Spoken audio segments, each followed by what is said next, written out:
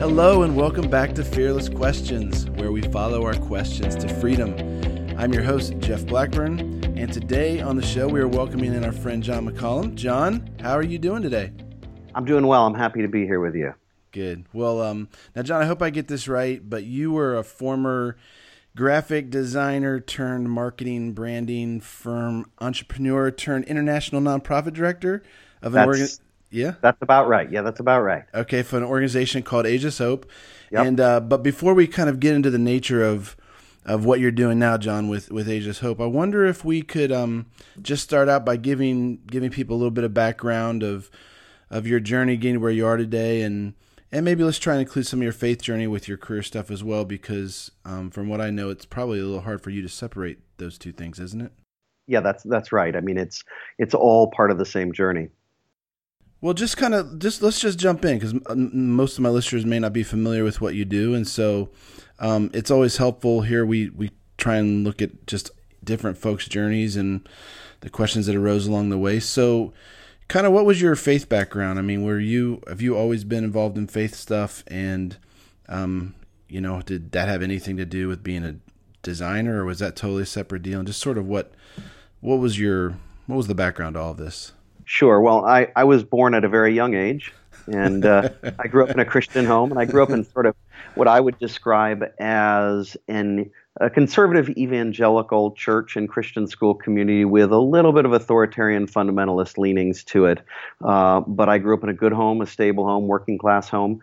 And my parents sacrificed to put me in a Christian school. Some of that was, they wanted me to get a good quality education. Some of it was the early 70s. I'm turning 47 this year, so I was born in 1970. But sort of an early 70s Christian school moment where there was a little bit of a cultural anxiety, and so the church and the school, there was a lot of impulse towards separating out from what could be seen as the dangers of society. And so I was raised in this background. A lot of my good friends are still in that background, and I'm have a lot of respect for a lot of the people there. But it was a tough place for me at times because I was a bit of a hyperactive kid. I was definitely an individual. I asked lots and lots of questions. I was looking to express myself all the time, and that was not something that was particularly valued in the culture. You say that really politely. My experience is that those questions were not valued was a polite way of saying, please stop talking. Well, sure. There was a lot of that as well.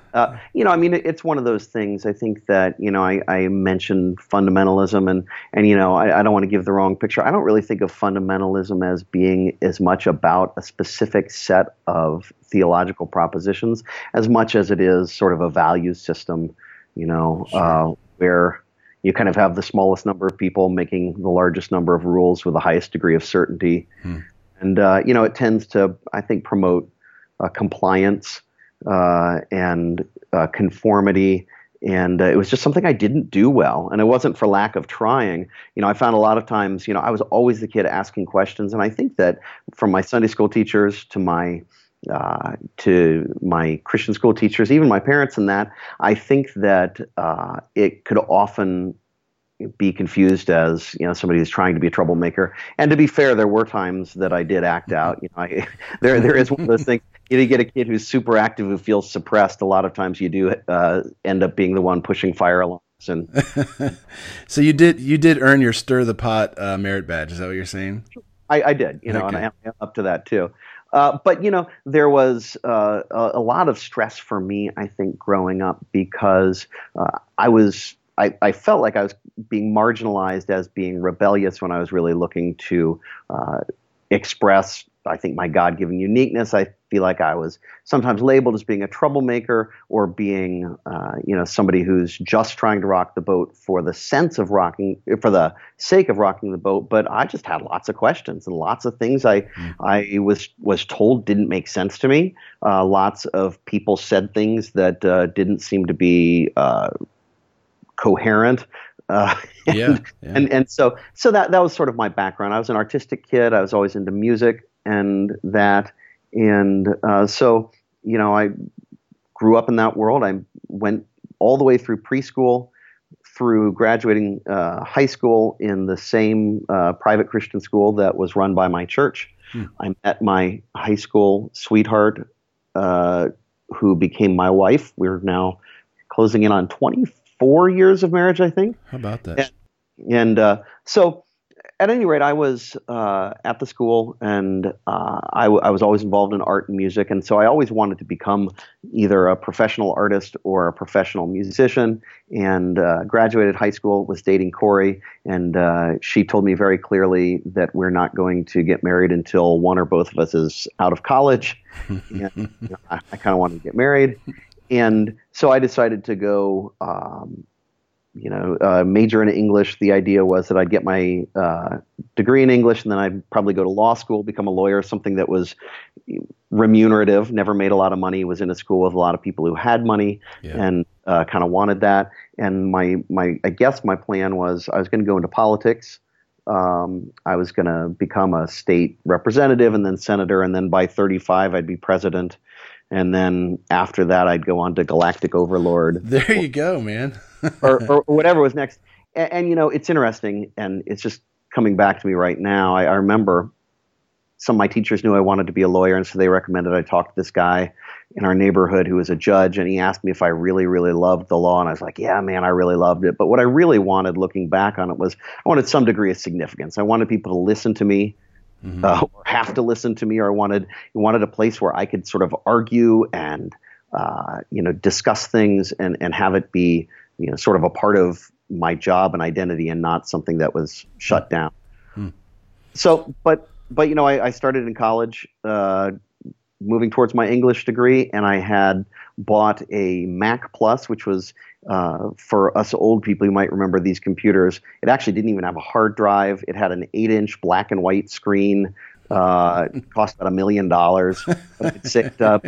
And I had a Mac Plus, and I had some pirated graphic software that somebody gave me. And I just started teaching myself, playing around with some of these drawing programs. Okay. And I started learning how to do sort of rudimentary graphic design. It would have been called desktop publishing at the time. One pixel at a time, probably right then, right? One pixel at a time. Yeah. And I started getting some freelance projects, friends, dad's landscaping company, the bar menu for the restaurant I was working at, all these different things. Okay. By the time I was about a junior in college, I was really I was doing what at the time would have been close to professional level work, and I realized I really want to do this for a living. I was really enjoying it. I had a bit of a portfolio. I was starting to do freelance work for some local firms, but I decided at that point I didn't want to turn back and pursue a graphic design degree because I wanted to get married. There you go. Corey wasn't having it until you graduated. That's right. So. That's right. And so I graduated and started work, immediately working at agencies and continuing freelance work. And a few years later, I started my own graphic design firm and did that for about 11 years. I started out as a graphic designer. I ended up hiring designers who were better than me at design, and I really started then to integrate some of my communication and questioning into my professional work, doing brand strategy, starting to ask the questions of our clients rather, why do you want to have a picture on the left? Should it be red logo or blue logo? But asking, what are you really trying to do? What are you here for? How do you compete in the marketplace? And then I realized that was something I was really good at. But now they listened because they were paying you, right? That's right. They're paying me. And so there was a bit of a transition there to, think of myself and to get other people to think of what we were doing, not just as sort of, set decorators, but real, producers and writers and actors, if you take that sort of production metaphor. Yeah. And so I built a firm that was, pretty successful. We had a good reputation, expanded a little bit. That was what I intended to do kind of for the rest of my life. Okay. But, something happened along the way here, though. Right. Life takes you different places. Yeah. So what was the big turn? I mean, it sounded like Corey was the level-headed one in all of this. True. Did she play into any of this change, or did this come out of left field for you or her? Or when did you Well, guys start to see? When did a whole new world path start opening up for you? Well, first of all, you're right. Corey, she's a mechanical engineer. She was our class valedictorian. I was the class clown. It's one of those relationships. Our paces have always been very different. It's one of those things where if we'd gone at my pace, we would have been married a week after high school graduation. Yeah. If we'd gone at her pace, we probably would still be dating right now. Make sure we could afford it, make sure it was the right time. That's funny. But together, we sort of developed a real rhythm for life, sort of like a left pedal and right pedal of a bicycle. Okay. We were kind of going at the same speed, and we were in our right places relationally, and so we could move forward. At any rate, both Corey and I had always felt led to adopt. We always thought that at some point in time, an adoption would be a part of our lives. And so when the time came, we'd been married for 3 or 4 years, we started looking at building a family. And as far as we know and knew at the time, we were able to biologically reproduce, but we started looking into international adoption.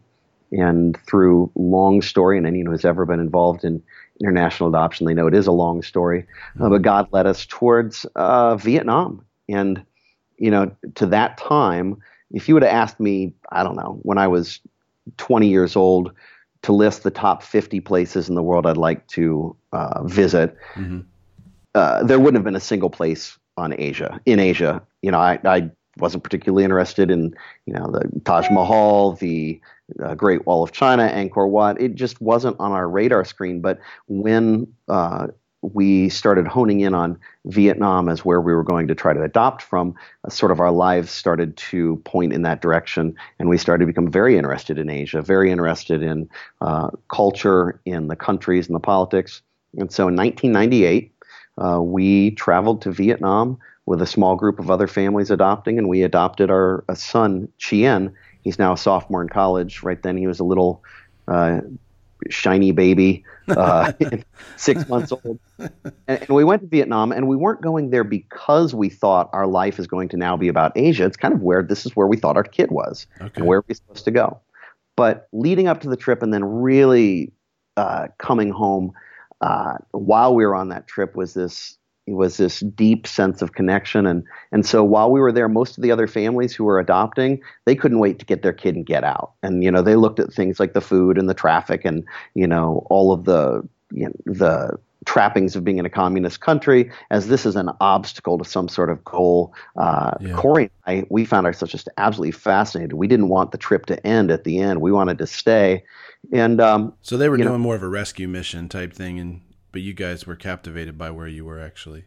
Well, maybe. I mean, I think that they had their different motivations for what brought them to Vietnam. But, for most of the people, Vietnam itself was sort of a scary place. And it probably should have been for us. We really hadn't traveled much. We didn't know what we were doing. We were young, but we just felt while we were there, not only a sense of peace, but sort of a sense of exhilaration. Okay. And so we started asking questions. When everyone who adopts, it sort of starts out where it's all about their child. Mm-hmm. So their journey in that. But while we were there, we started asking broader questions. Why are the orphanages like this? Why are there so many kids who are in orphanages? Why is the country so poor? What are the social factors that are contributing to these issues? And we didn't do much with them at the time, but they kind of stuck, and they kind of got this sort of that rock in your shoe that keeps on digging in deeper the further you walk. And so that was really the start of our journey, which ended up leading us kind of where we are now. Well, you come back, Chien comes home with you guys. You're still working at the business, but how long till something reemerges where you guys want to reengage with Asia in some way? Well, it's probably too long and weird of a story to introduce right now, Okay. but we very soon afterwards adopted a second child, and this was a sort of a surprise adoption, which never happens. And this child, our son Pak, was born in the U.S., but he was of Korean descent, and so by that time we had two adoptions. Both were Asian kids. We sort of had started to think, well, maybe we're not supposed to try to have biological kids anyway. But really at that time, we were just sort of overwhelmed with life. I was running a small business. We had two kids, very young age. But we were working with our church youth group, still in the church that I'd grown up in at that time, working with the youth group. And we just couldn't stop talking about Vietnam and stop talking about Asia in general. And the youth pastor, a guy named Phil Johnson, said, "Hey, John, I know you are really interested in Vietnam. Would you ever consider doing anything in Cambodia?" And I didn't know anything about Cambodia at the time, except I knew it was near Vietnam. I knew it was really poor. I knew that all of the social problems that had afflicted Vietnam had hit Cambodia even worse. And I had some sense that there'd been a genocide. But I didn't know anything more. And I said, "Well, sure. Why?" And he said, "Well, I know a guy who knows a guy," sort of thing. And he told me about a friend of his who takes short-term mission trips from his church and goes to Cambodia. And so I called the guy up and invited myself along. And just a few weeks later, I think, if I remember the chronology correctly, just a few weeks later, I was buying tickets and heading on my first trip, a short-term mission trip to Cambodia. Okay, so the original. So were you guys going there to convert people? I mean, it was religiously driven at that point? Yeah, it was a church mission trip, and I actually didn't really know that much about it. I knew that when I met the guy, it was kind of funny. When I met the guy, his name was Dave Atkins, and he was a pastor in Worcester, Ohio, which is about an hour and a half away from where I live in Columbus. And he said, "Yeah, I met a Cambodian pastor, and he invited me to come back sometime and to bring people." And so he had been taking trips for a couple of years. Sometimes he'd bring dentists if they needed dental stuff. This trip, there was a youth conference and some other things that he'd been invited to participate in.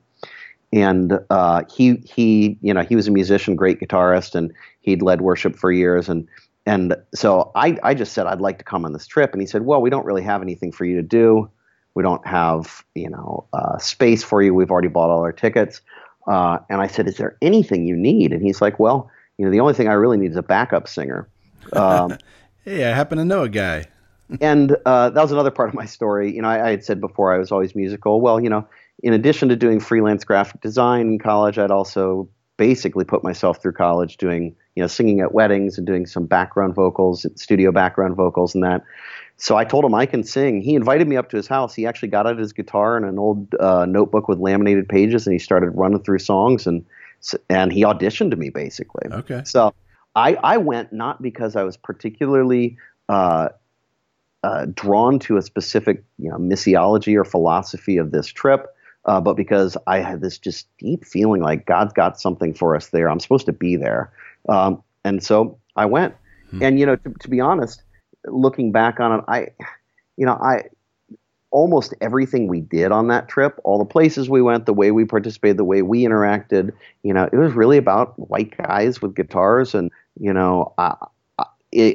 I wouldn't do it that way now. Okay. I didn't find anything particularly compelling missiologically or philosophically, but I was blown away by the Cambodians I met. I mean, these guys had been through just absolutely horrendous lives. I'd met people who were child soldiers, and the only surviving member of their family all had been killed in the genocide. People who had lived their entire lives in refugee camps until they're 18 or 19 years old. And these people had very, very little, and were getting very little assistance from the outside world. But they were just absolutely inspired by the idea that they could, change their country, and they could build schools, and they could feed the hungry, and they could heal the sick, and that they could,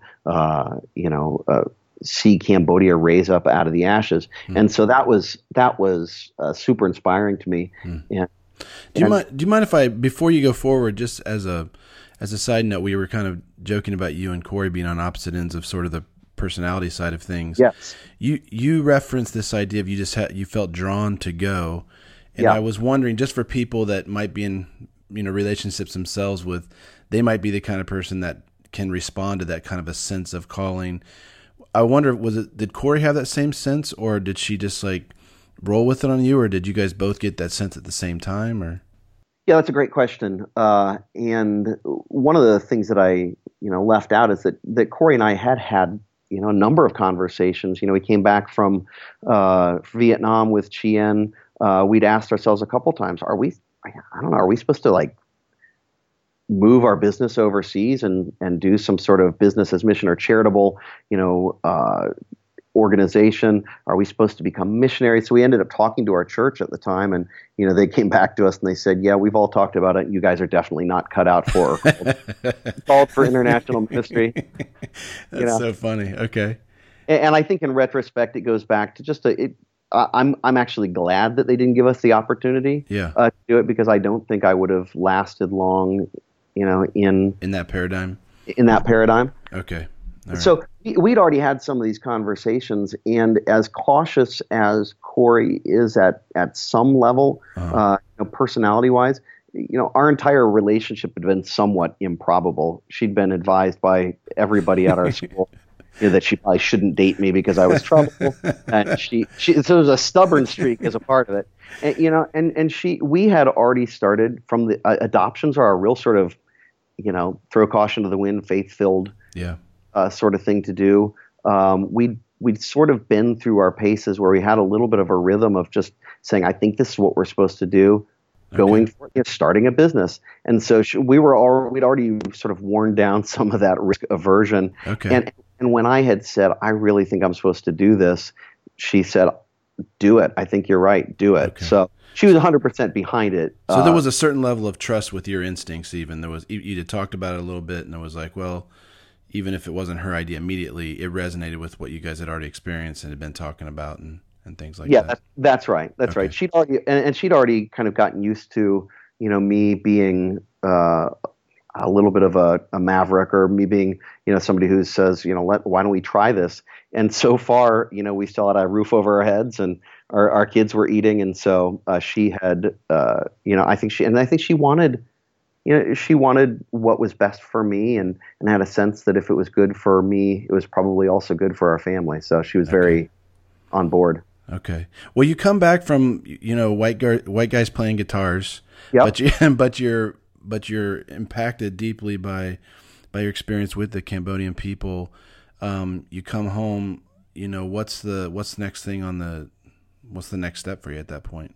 Well, a lot of it was just getting back into work and trying to, keep the business afloat. We, especially in those early days, the business was, we were building it. And so no one ever makes money at the beginning. Right. So I came back, threw myself into that, but couldn't shake the thought of what I'd seen and the people I met. And so I started asking questions with, Dave and some other people, Dave being the guy who had led the trip, and some other people.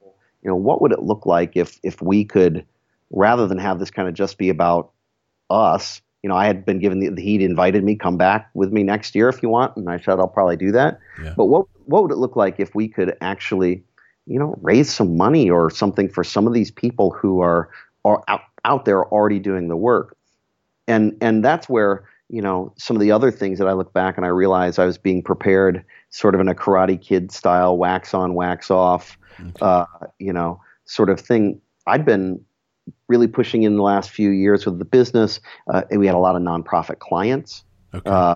We'd been asking the types of questions for other people's projects, and we'd sort of had situation where, and I had a lot of great clients, but a lot of professional marketing really is polishing turds, I always had a strong ethic that I wouldn't, overtly lie for anyone or take on a project that really stood in opposition to deeply held values I have. But you take any product or you take any organization, and you're always trying to find what is the best way of lighting this thing. How can we diminish its shortcomings? How can we emphasize its strengths? But I looked at what these guys were doing in Cambodia. And it's like, man, this is almost an unmitigated good. Hmm. You just have story after story of fantastic things these guys are accomplishing. Amazing people who want to do great things. Hmm. So did you jump into now? We might as well at this point talk about at least what Aegis Hope began as, because you kind of were jumping into the orphanage side of things, at least out of the gate. What you thought was going to be orphanage work, is that right? Well, sort of. I mean, so when it first started out, and I'll kind of give the fast forward version of it, we started asking our friends for money. We talked to our Cambodian friends and said, what would you need? They gave us some small projects. Started asking our friends over here for money. We weren't really trying to start a nonprofit at all. Okay. We were trying to kind of be casual ad hoc venture capitalists for what these guys are doing. And so I'd go out and I'd tell their story, and David would go out and tell their story, and people would give us cash. Okay. And at first, that's what we thought we were going to be. We never thought anybody was going to, have a job. We didn't know we'd have a logo and a name. But over the first months that we started doing this, we started getting more and more money, and we started funding more and more projects.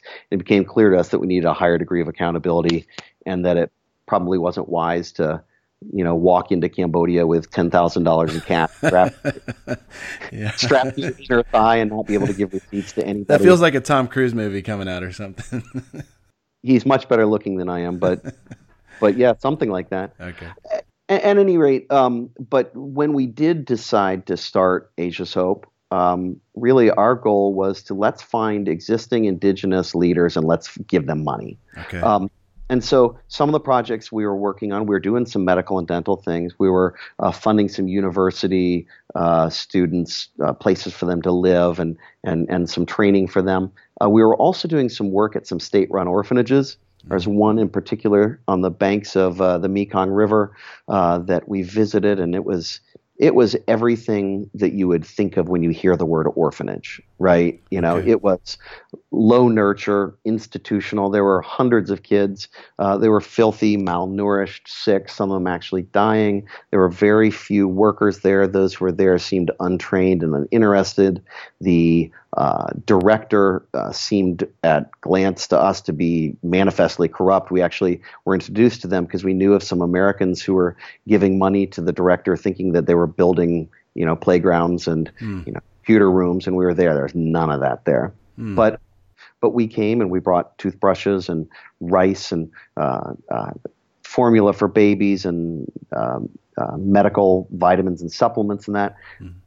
And so we had sort of started out doing just that sort of a hodgepodge of different things. Whenever we met somebody who was doing something good, we'd ask them what they needed, and we'd try to raise money for it. But after a couple of years, we started to build some deeper relationships there. The guys that we were partnering with there at the time, had said, we really want to do an orphanage at some point in time. And that struck a chord in me, being an adoptive father. That was something that resonated. And so we began to raise money for this. And when we felt like we had enough money, we told them, go ahead and pull the trigger. But when you were first doing an orphanage, you had a certain idea of what this I know you didn't care necessarily for the way the institutional state-run thing was operating, but you still had a kind of more traditional orphanage in mind when you were getting started, right? That's right. So, we didn't have the model that we have today, which I can talk about in a little bit. But, what we did know is we wanted it to be much better than the place my son had come from in Vietnam, and as different as can be from the orphanages that we'd visited already in Cambodia. And so at the time, we decided we're going to limit it to 40 kids, which actually is about twice as big as we would do now, but it was about a tenth of the size of some of the ones that we'd experienced. But the thing that kind of became the defining moment and ended up being the killer app was our Cambodian partners. They hired a Christian pastor and his wife. His name is Sang Yu. Her name is So Kian. They had 2 biological kids. Hired them and then hired some of their relatives, a family unit to sort of work as the center of this orphanage. So instead of having shift workers, which all the other places we'd seen, they'd have shift workers. You'd have your daytime shift and your nighttime shift, or you'd have your Monday, Wednesday, and Friday shift. They had a stable family, a married couple with their own kids who lived and who, really created what became like a big family. And that was super transformational for me. I remember going back about 6 months after we started and, saying, you would say something like, I need to leave now to take my son to the doctor. He wasn't talking about Gideon, his son.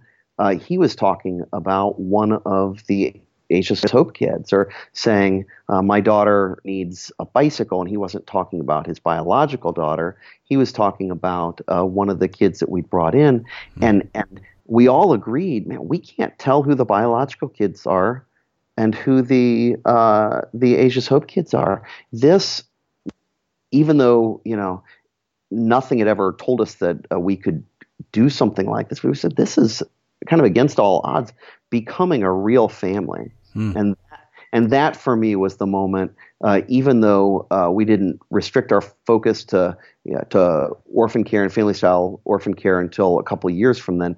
For me, that was the moment the penny dropped. That was the moment where I kind of became laser focused. When I thought about Asia's Hope, what Asia's Hope was going to become, for me, it was, how can we do this over and over again? How can we do this better and better? And that's kind of the path I've been on since then. So you sort of stumbled into the family-oriented nature of it. And maybe this is a good time just to describe for people what Asia Hope has become, sort of some of the distinctives of what you guys do, because it is a bit different than the kind of traditional institutional model. That's right. So Asia's Hope, we're a nonprofit organization. We work in Cambodia, Thailand, and India, and we provide family-style residential care for orphaned kids at high risk of sexual and economic exploitation.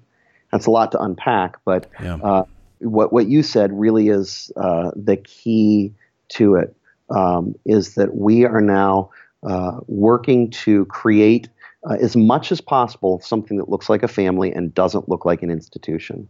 And so right now we have 34 of these homes in Cambodia, Thailand, and India. We also have a couple schools. In full-time care, we have more than 800 kids in full-time care, and then even more if you count the kids at our schools. And our model looks something like our original orphanage, and that is a family, a married mom and dad, their kids, a couple other full-time staff to work as aunts and uncles. Many times they're related to the married couple, and then we bring in a total of 25 max, because we try to keep siblings together, so sometimes we have a few extra, kids, and we raise them in a single family home that we rent or build. We provide ongoing support for them, and we raise these kids all the way through. We don't, a lot of institutional orphanages, kids get a certain age, they get 10 and they get moved to a different facility, or or in almost every single other organization, they turn 18, and regardless of where they are in school, they age out. They have to leave. Yeah, I've heard that's a big issue here in the States too. It is. Ours is a comprehensive care model, and it's based on that idea. Well, if we're going to do this and we're going to say it's like a family, it's going to really be like a family. I mean, if your kids are 19 and they're still in high school, you don't say, "I'm sorry, 11th grade is what you get," and you're 18 and we're done. And beyond that, we provide university or vocational training for any of our kids who graduate high school and could go on to that. And so it's a very, we decided pretty early on that we would, and God bless the organizations that do this, we didn't feel called to be the organization that helps 100,000 kids with a backpack and a toothbrush and a suit, and a sandwich. We would rather have a smaller number of kids and provide them comprehensive care. First of all, it's incredible, and it's really it's kind of inspiring when people have the chance to sit down for a second and kind of get that image in these 25 people. It literally is, they're going to grow up with these people, and it's not, like you said, it's not just like graduating out or just getting a few supplies. It's like, no, you're a part of a family unit now. But you were addressing, people, maybe they're orphans or maybe they're like at risk for sexual exploitation. Like, I wonder if you could just real quickly, how do you get these? I mean, how are the children chosen? I mean, is it just the locals kind of give you insight on they see kids, or they, what how does that happen?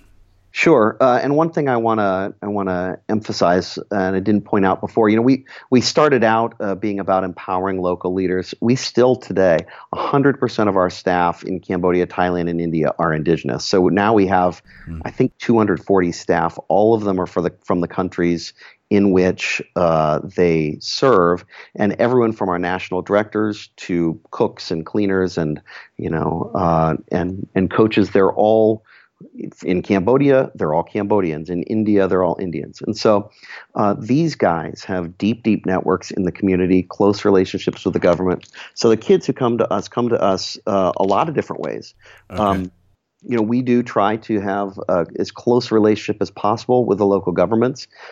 It's taken us longer than it might have some organizations to build an indigenous organization with close ties to the government, but it's made us stronger. And so we'll have government social affairs officers actually come and say to us, "Hey guys, we have just received into our care in this province, in this village, in this part of the country, 3 kids, dad." Died, mom committed suicide. They've been living with an uncle who's been abusing them. We'd like to keep them together. Do you have a place for them? And if we do, our guys will go out, our director and some of our staff will go out and they'll actually do something of a home study and make sure they can vet the situation, figure out what this kid's real story is, figure out if there are any other family members who could take care of them. And if they can't, and if we have room, we'll admit them into one of our homes. We also sometimes we have kids who are referred to us by other nonprofit organizations that don't do residential orphan care. Okay. Whether it's a Compassion or a World Vision, or in Cambodia, we just had a great organization called Agape International, and they work in human trafficking. They don't do residential orphan care, and they referred a child to us recently. And then sometimes we'll have kids who are left on our doorstep. It's sort of our least preferred way of getting a kid because it's harder to figure out who are you really. I mean, what's your background? But we have kids that come to us that way. And these come to us from, if you want to just look at heartrending and sort of harrowing stories, you could just pick a stack of any of the bios of our 800 kids and just randomly flick through it, and you'd find stories that just you can't imagine.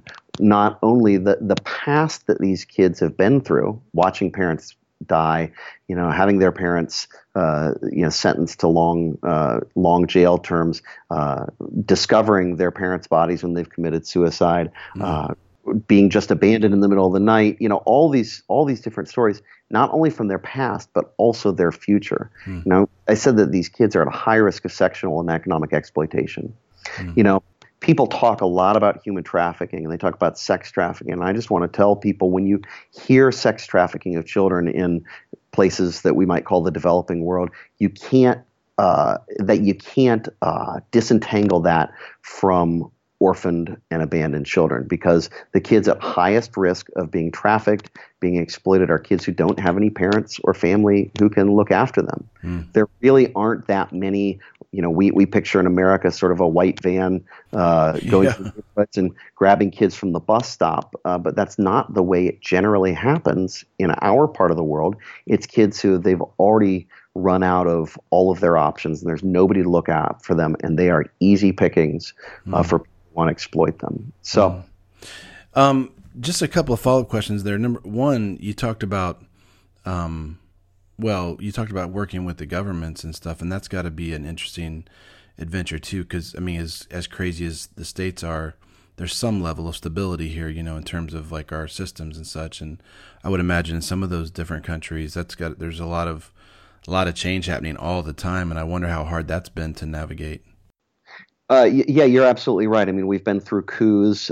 We just came off of, in the area of India where we are, 104 days of civil unrest where, rioting in the streets and people rising up against the police. And, there's a lot of unrest. And that's why it's so important that we have and we've empowered indigenous leaders.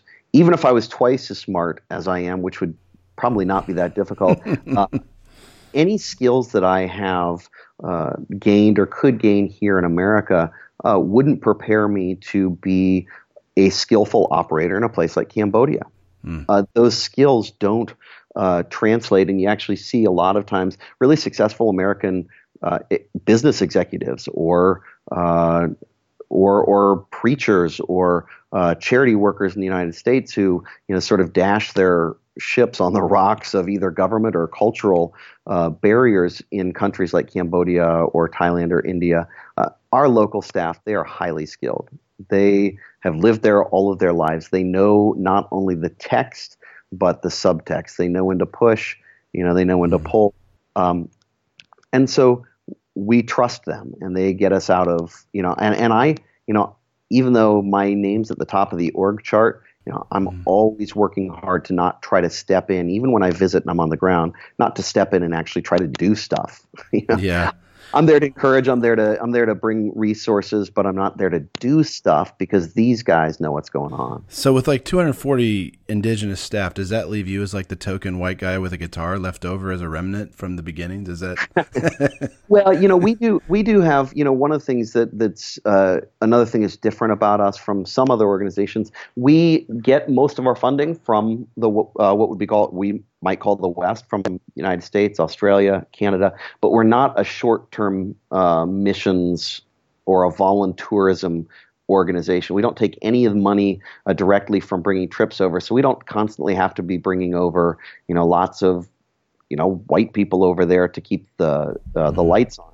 We do, however, with people who are existing funding partners, we work with a lot of churches and businesses. We will invite them to come over for accountability and for mutual encouragement on a regular basis. So we do have a relatively small, manageable group of white people who do show up and see how things are going every once in a while. But my job really, it's something like, I don't know, CEO or senior pastor. My job has gone from on a daily basis, sort of dealing with nitty gritty stuff on the ground, which I never really got that granular. But even kind of knowing all of the kids' individual stories and having relationships with all of the kids, or even with all of the staff, I'm really working on developing relationships with our top national directors, some of their top lieutenants in the countries, trying to build consensus with them, understand their vision, build a vision that allows us to say, well, what makes us Asia's Hope? Why is Asia's Hope in India the same organization or part of the same family it is in Cambodia, even though we're different cultures, different governments? So my role, as time has gone on, has really gone from, understanding and doing anything on the ground to being there to encourage, build consensus, and bring resources. Yeah. One of the things, as you were talking about, there's bigger organizations, like you said, that try and reach hundreds of thousands. I know one of the draws for people over the years to like a World Vision type thing is that there can be a direct connection with one particular child. And so There's always been a draw to that. And what I think is so interesting about what Asia's Hope does is that you seem to have groups of people that are actually adopting a large family. And there seems to be a much more natural, there's just a much more relational connection to the whole process. Like it's not, I'm giving this money to this third party. Not that those things are bad, but it just seems like a really unique way for that to happen, and just kind of a new paradigm of how this happens. But, but was this, there really was no plan or path to everything you're doing here, right? You just sort of like, have you been stumbling along the way? I mean, I know you're recruiting people now, but. Well, I think that a lot of ways to sort of dig into that, but I would say that I have been able to take sort of a design and a branding perspective. What I did in my professional world was to try to, oftentimes with scarce resources, say, how can we narrow down to what is the one salient point? What is the one defining feature? How can we strip away, all of the different messages to get to the one that's most important? And, being a small organization, whether it's a small coffee shop that I'm designing a brand for, a small school, or something like Asia's Hope, you don't have the ability like a World Vision. World Vision, those guys are great. The comparing us to a World Vision is sort of like comparing the guy at your coffee shop with a piano to like the Rolling Stones. The way the way the Rolling Stones, I mean, they're a multinational corporation. They can do things we can't do. And so to a certain extent, rather than have all sorts of sideways energy into trying to, either duplicate models like those guys do, or to try to take as many types of projects, have cast that wide of a net. We kind of did our one thing, and starting in scarcity really caused us to focus down and say, what is the one thing we can do that we can do really well? And so our model was based on that. You kind of alluded to the individual child sponsorships. We actually tried that at the beginning because it's sort of what we thought that, that's how you get orphans supported. Right. But for us, first of all, we were just bad at it. I mean, even now, I say we have 240 staff overseas. We have 3 staff in our office in the U.S. Okay. And that's both a boast and a complaint, or a confession. I mean, we probably need to staff up here because we're just, always in the weeds. But we never had the option of running a successful sponsorship program. It takes a lot of administrative work, but it did allow us to develop a model that does provide a much, I think, deeper relational a connection. So, for instance, in the sponsorship model, if we were to sponsor our 800 kids, we'd have to have a large staff here, keeping those relationships, making sure all the letters get written, all the people get what we promised them for their $50 a month or whatever. Mm-hmm. And what you'd have is, I think, a large number of very shallow relationships that are connected individual person to individual kid. What we do is we look for a partnering organization that will adopt the whole home. So, for instance, my church, a small church in Columbus, was the first church to sort of stumble into what's become a partnership model, which says, why don't we as a church just try to raise enough money that we can support a whole home? What would it cost for us to adopt all 20 kids and 5 staff and have our church be the sole supporters for that? Well, that provides a lot of benefits to us. Instead of trying to process 300 small checks a month to support that home and communicate with them, we cash one check from the church. And instead of having to send just a little bit of information to 300 people, we get to have a deep relationship with that missions pastor, with the senior pastor, or with those key volunteers, where they can get to know these kids on an ongoing basis. And so that's been the model that we have, that we've developed. It's been great for us. Sorry to interrupt. I just wanted to see two little questions I'd love for people to know is, I'm sure there's a range of expense depending on location, and different countries have different expenses and all the rest. But just first is sort of what kind of ranges does it cost to support like an entire home, with 20, 25 children and a few staff? Well, that would be the first question. Sure. Yeah. So right now it is about a monthly budget for one of our homes ranges between about $3,200 and about $4,200 a month, which is a big lift for individual church or business. But if you look at the impact it's having on these kids' lives, I mean, where else can you? What other organization you hire 5 people and provide comprehensive services, and that includes food and education and staffing and medical. So we've got that. There's a bit of a startup cost when we start. Mm-hmm. There's usually, $10,000 or $15,000, and you got to buy beds and sheets and all of that. And then there's also, if we're going to build a home rather than rent, which in India we rent, in Cambodia and Thailand we eventually build, there's the cost of doing that. Sometimes the churches or partners can pick that up. But we also will go to other donors to try to come up with a capital cost for maybe $150,000 for land and buildings for a house for all of them. Okay. One of the things that's getting more expensive for us, that first group of kids, the first 40 kids we had in Cambodia, we told them, hey, if you guys can graduate high school and want to go to college, we'll pay for tuition. At the time, that was a super easy promise to make. Well, I mean, if you look at Cambodia even today, only about 20% of Cambodians graduate high school. And if you look among the very poor, it's like 2% might be expected to graduate high school. Okay. But at Asia's Hope, we have about 90% of our kids are on track to graduate high school. Wow. And most of them will go to university or or vocational training. I mean, right now we have more than 100 kids currently in university. We just added about 30 kids this year. In 5 years, we could have 220 kids in university at one time. How about that? So those costs are going up. We don't automatically, historically, we didn't put that as part of, sort of the entry cost is to put money aside for college. We have a scholarship fund that we're seeking donations for. But most of our partnering organizations, we're starting to talk in the beginning and saying, hey, if you guys put another $1,200 a month, if you guys budget that in, by the time your kids go to college, and we can project a certain percentage, you should have that tuition taken care of as well. Wow. Sort of an international 529 plan, huh? That's right. Well, the second question along with that was, you've talked a lot about churches and pastors, and I wonder, because this seems like regardless of faith tradition, of whether someone has faith or not faith, this still seems like an amazing model. But I wonder, has faith been a big part of what these homes do? Is like church stuff, is that central to these homes? Sure.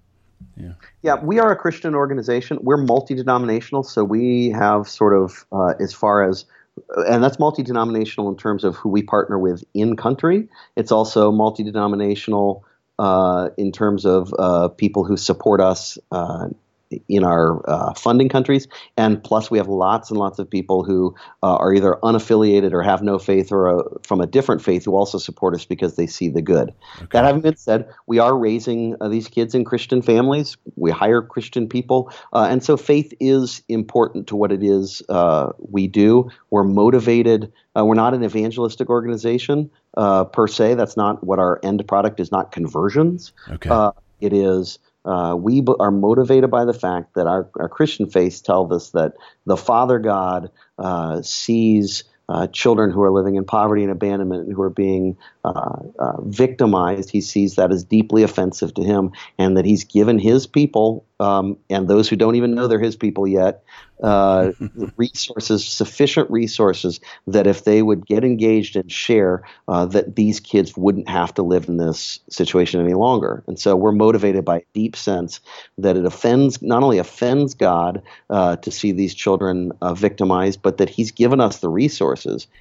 So when we pray, we not only pray that God gives us more resources, but we pray that God shows us what resources we already have that he's given us for that purpose. And that reminds me, and I wanted to ask that just for sake of, and to be fair for people that might be listening and think, man, this is something I could really get involved in. And for some people that can be an issue, but it sounds like it's just undergirding the drive for what you guys do. But, you talk about how people can get involved. I was reading through your stuff, and it sounds like people are, you got football players selling Super Bowl rings. You've got, some sort of bike collection type deal. I'm not sure. Maybe tell us a little bit about how people that their heart is kind of sparked by this and think, man, this is something I'd like to. How do people get involved in what you're doing? Sure. Well, there are a lot of ways that people can get involved. One of the things that we've begun to realize, and is a calling on my life, is guiding people into courageous leadership on behalf of vulnerable kids. And that's something we talk a lot about. And so it looks different for every person. Some people, they may be a pastor at a church, and you may have the ability to decide, we're going to do this and put this in the budget. I'm going to the elder board, and we're going to see if we can partner with them, or a partner in a business or a manager who may be able to say, hey, we have a charitable giving budget, and we're going to try to put some towards Asia's Hope. But a lot of people who get involved, it's much more grassroots. They're either giving what they can. People can we need lots of people to give to scholarship funds, make a monthly pledge, make a year-end gift. We have a lot of people giving, but we're also encouraging them to become advocates for what it is we're doing. Look at what you have around you. You may be a 12-year-old student. Right now we have some 7th graders who are working to get their school involved to raise money for the bikes you talked about.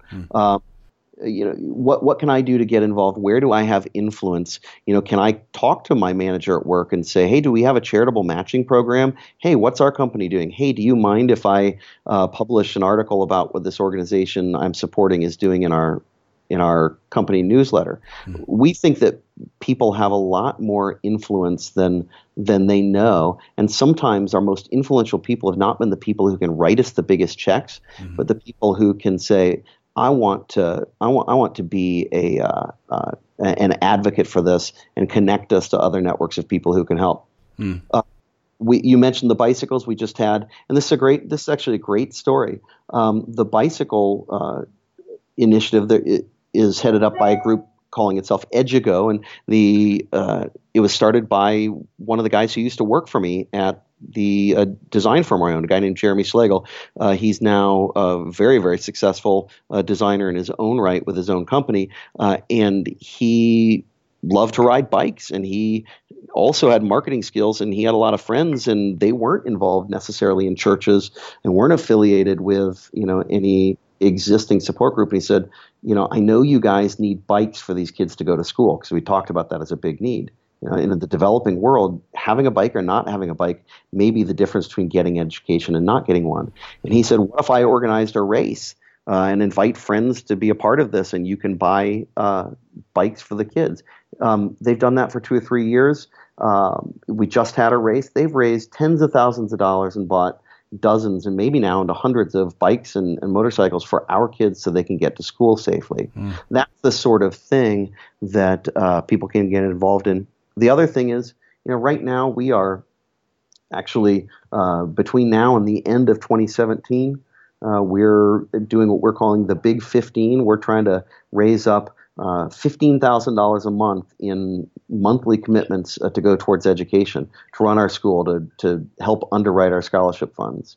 And we're trying to raise about $150,000 in one-time gifts so that we can start our next phase of expansion. We've been kind of stalled out over the last couple of years as far as adding homes, but we have waiting lists of kids. We have a lot of needs at our existing homes that we need to do before we can start to invite more people to start new homes. So that's an initiative. We always have things people can get involved in. And so if, we'll go to our website, asiashope.org. Yeah. That's Asia's Hope, not Asian Hope or Asian Soap. ASIASHOPE. Asian Soap. Okay. No, we'll put that in the show notes too. But yeah, asiashope.org. But there's so many things. There's so many stories. We could probably, I'm sure you could tell the stories of individual children for a long time. But one of the things is, it seems like you've engaged. Sorry, 1 second. It seems like you've engaged a lot of your own questions over the year, and it's taken you through this. What are some of the questions you wish people were asking more today? I think that's a great question. One of the things that has really been inspiring me as we have changed demographically at Asia Soap, it was all about rescuing little teeny kids, and we'd be bringing in kids at 7 or 8 years old, and we're still doing that. But as we start to see these ambitious young scholars graduate high school, go on to university, have a vision for changing their world and communities, I've really been thinking about this idea of leadership development, what it means to use the resources we have to empower indigenous leaders, national leaders, and next generations to make their own solutions. And so one of the questions that I think I wish people would have, and I'm encouraging our people who come visit and are involved, is asking, instead of continually asking, what can I bring when I go to visit? What can I teach these guys? What can we as an organization or as a church or, as Westerners, what can we teach our counterparts over there, sort of that colonialistic or at least paternalistic impulse? The question I'm starting to ask is, what can we learn? What can we learn? And I'm encouraging people who go and visit, hey, I know you want to teach songs and you want to teach games. Why don't you make sure that you don't take over more than you bring back? So if you've got an impulse that says, I want to go over and I want to teach these kids how to play kickball, because that's something we do at our school or our church, say, hey, that may be appropriate, but why don't you learn some games that the Indian kids are playing? And why don't you take those back and teach the kids at your school or church? Because not only is that going to be enriching for you, but it's going to signal to our young adults that we don't believe that we're here to perpetually be the ones, white people are the ones who teach and brown people are the ones who learn. And I think that that's going to be really key, not only for building our organization to be stronger in the future, we've kind of brought everything we can bring. The real solutions to the problems on the ground are most likely to come from the people who understand them best and those who live with them. And so that's one of those things. For me, as as an organizational leader, I also am a pastor in my church now, and I lead worship, I lead music, and I've actually made a commitment. I am going to try to find songs that have been written in Cambodian or Nepali or Thai and translate them and sing them in my church, rather than continually look to say, hey, I want to teach you guys a new song when I'm over visiting. Even from a theological standpoint, I was really convicted about this on my last trip. My pastors in Cambodia and Thailand and India, their bookshelf looks like a pastor's bookshelf does in America. It's got all the same authors, or all European authors, all white authors, mostly male authors. What can I do how can I encourage this next generation of leaders and tell them, you guys can lead? You are the leaders in the global church. You're the leaders in the new economy. If I'm not willing to say, what can I learn? So I went on Amazon and got some recommendations from a lot of my friends, and I've started filling up my bookshelf and my reading list with books about grassroots Asian theology, African and Latina and minority voices that have so much that they can teach us. And that's the sort of question that I'm not only wishing people would ask, but I'm reminding myself and I'm reminding my staff that we need to be asking ourselves. That seems like such an obvious thing, but then when you say it loud, it's like this light bulb, wait, yeah, why is it only the white European authors that we hear from? There's probably a lot of other people with some thoughts on this, right? Oh, man. John, this has been so good.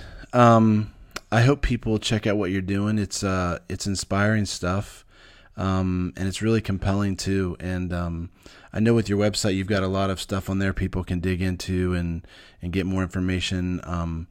But I don't know if there's contact information on your website as well. They can reach out to you or others there on staff. But yeah, I'll give my own personal email address. It's John, JOHN, at asiashope.org, ASIASHOPE.org. Okay.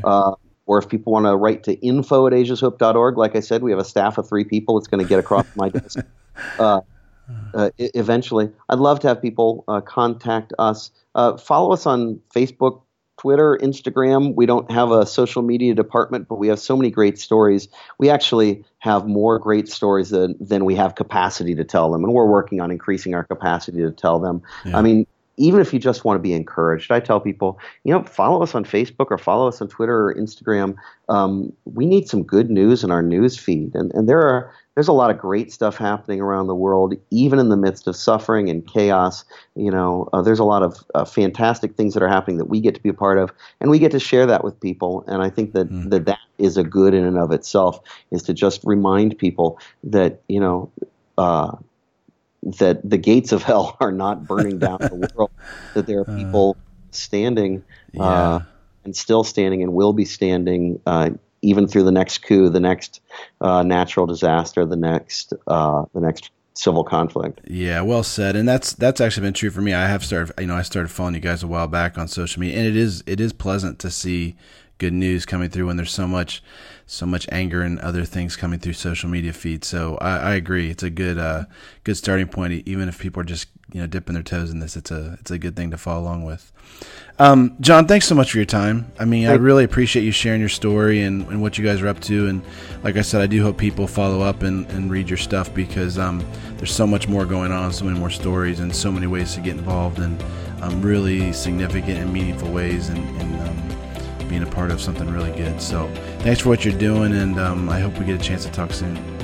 Thanks, man. I appreciate the opportunity to share with you and share with your listeners what's going on in our world, and bless you, and I'll talk to you again soon. All right, cheers. Thanks, John.